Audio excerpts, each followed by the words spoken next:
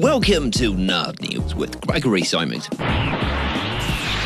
I don't normally do movie news on Monday morning, so nobody tell the editor I still haven't hired because I have no money or anything, but this particular detail dropped just after my film news on Friday because Disney hates me or something. James Gunn has been rehired as the director of Marvel's Guardians of the Galaxy 3. He was initially fired from the project after it came to light that he'd been making weird paedophile jokes on Twitter 10 years back, but presumably Disney felt their moral stance on the issue had lasted just long enough that everyone will have forgotten just what he said or did to get himself fired in the first place. Let's definitely not Google the details, or we'll all feel very bad for inevitably liking the movie when it comes out in a year or two, depending on how soon they resume production on the project. I imagine it will largely depend on whether or not they can get Dave Bautista to stop beating up Disney CEO Robert Iger.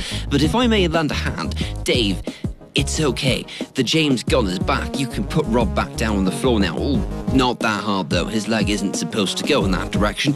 I was going to make a joke about Roseanne, but I doubt anyone remembers that particular American culture war at this point, or even why it's relevant. But then I remembered that I'd have to explain who Roseanne was, and frankly, stuff her. This is very big news for one of Marvel's more popular franchises, although it has to be said it's not made anywhere near as much money as Black Panther or Avengers 3, meaning its $773 million gross is basically peanuts up a rat's behind. Yes, somebody did dare me to say that, although possibly DC is going to feel a little hard done by, given that Gunn had recently confirmed he'd be swooping in to direct Suicide Squad 2, which seems to be a common theme for DC after they hired Avengers director Joss Whedon to do reshoots on Justice League. And this comes right after Will Smith quit the sequel to Teen Titans Go to the Movies, but everyone's sad and it's worse somehow too.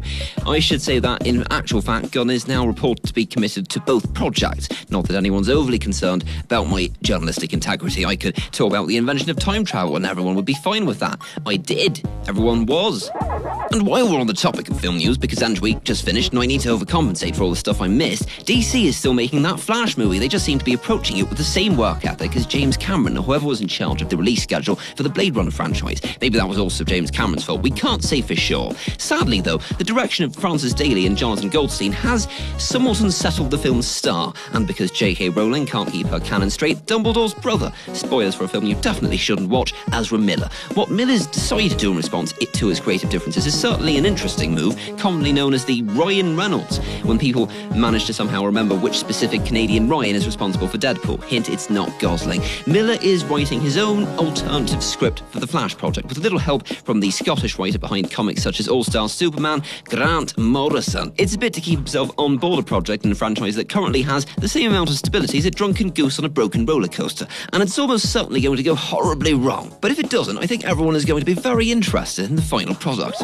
Alcatraz, which is mostly famous for having been a really good zombies DLC map for COD Black Ops 2, and yes, I said DLC. Activision's been greedy about paywall since before EA made it cool, apparently has more going for it than an empty prison come tourist attraction that serves as a really good setting for zombie slaying as a gang of escaped mobsters. I might have spent a lot of time trying not to lose that map at less than the 10-minute mark. It might have been all of 2013. Scientists recently broke out a bunch of lasers, which is almost always less exciting than that sentence makes it sound, in order to scan the grounds for a demolished fortress. It's a matter of public record that before someone decided the city of San Francisco needed to construct a prison for the mafia so that in about a century Activision could sell everyone a way overpriced zombies map that I couldn't beat, the American military had a base there that got, quote, essentially bulldozed, a term used by historians who apparently knew modern bulldozers didn't really exist in 1933, but didn't know how else one could possibly demolish a building without them. Researchers have now recreated this lost military base using terrestrial laser scans, ground-penetrating radar data, and a geo-rectification, which, if you're familiar with those scenes in The Flash where one of the science people touches a computer and then proceeds to do literal magic, this is just that. According to researcher Timothy DeSmet, the whole site turned out to be impeccably preserved and just below the surface. And I can only assume all of this data will be sent straight to whoever's responsible for Black Ops 30 or whatever number they're on now, so they can charge people too much money to shoot zombies in this military base too. Do you want to make a whole lot of money? How does an estimated £1 billion worth of gold sound? That is a whole lot of money. The only catch is that it's all on board the Merchant Royal, and aside from the sea floor, we're not quite sure where that is. However, an anchor was recently hoisted out of the depths off the coast of Cornwall, specifically Land's End, the real name of an actual place, and experts are saying it might be the anchor from what one guy in a basement is calling El Dorado of the Seas, and everyone else is calling this ship with £1 billion of gold on board. if this turns out to be true, then we may be closer to finding the shipwreck, which was sunk during a storm in 1641, while carrying gold essentially stolen from Mexico, by which I mean the Spanish killed everyone that lived there and then took it from them and then sold it to the English back to England.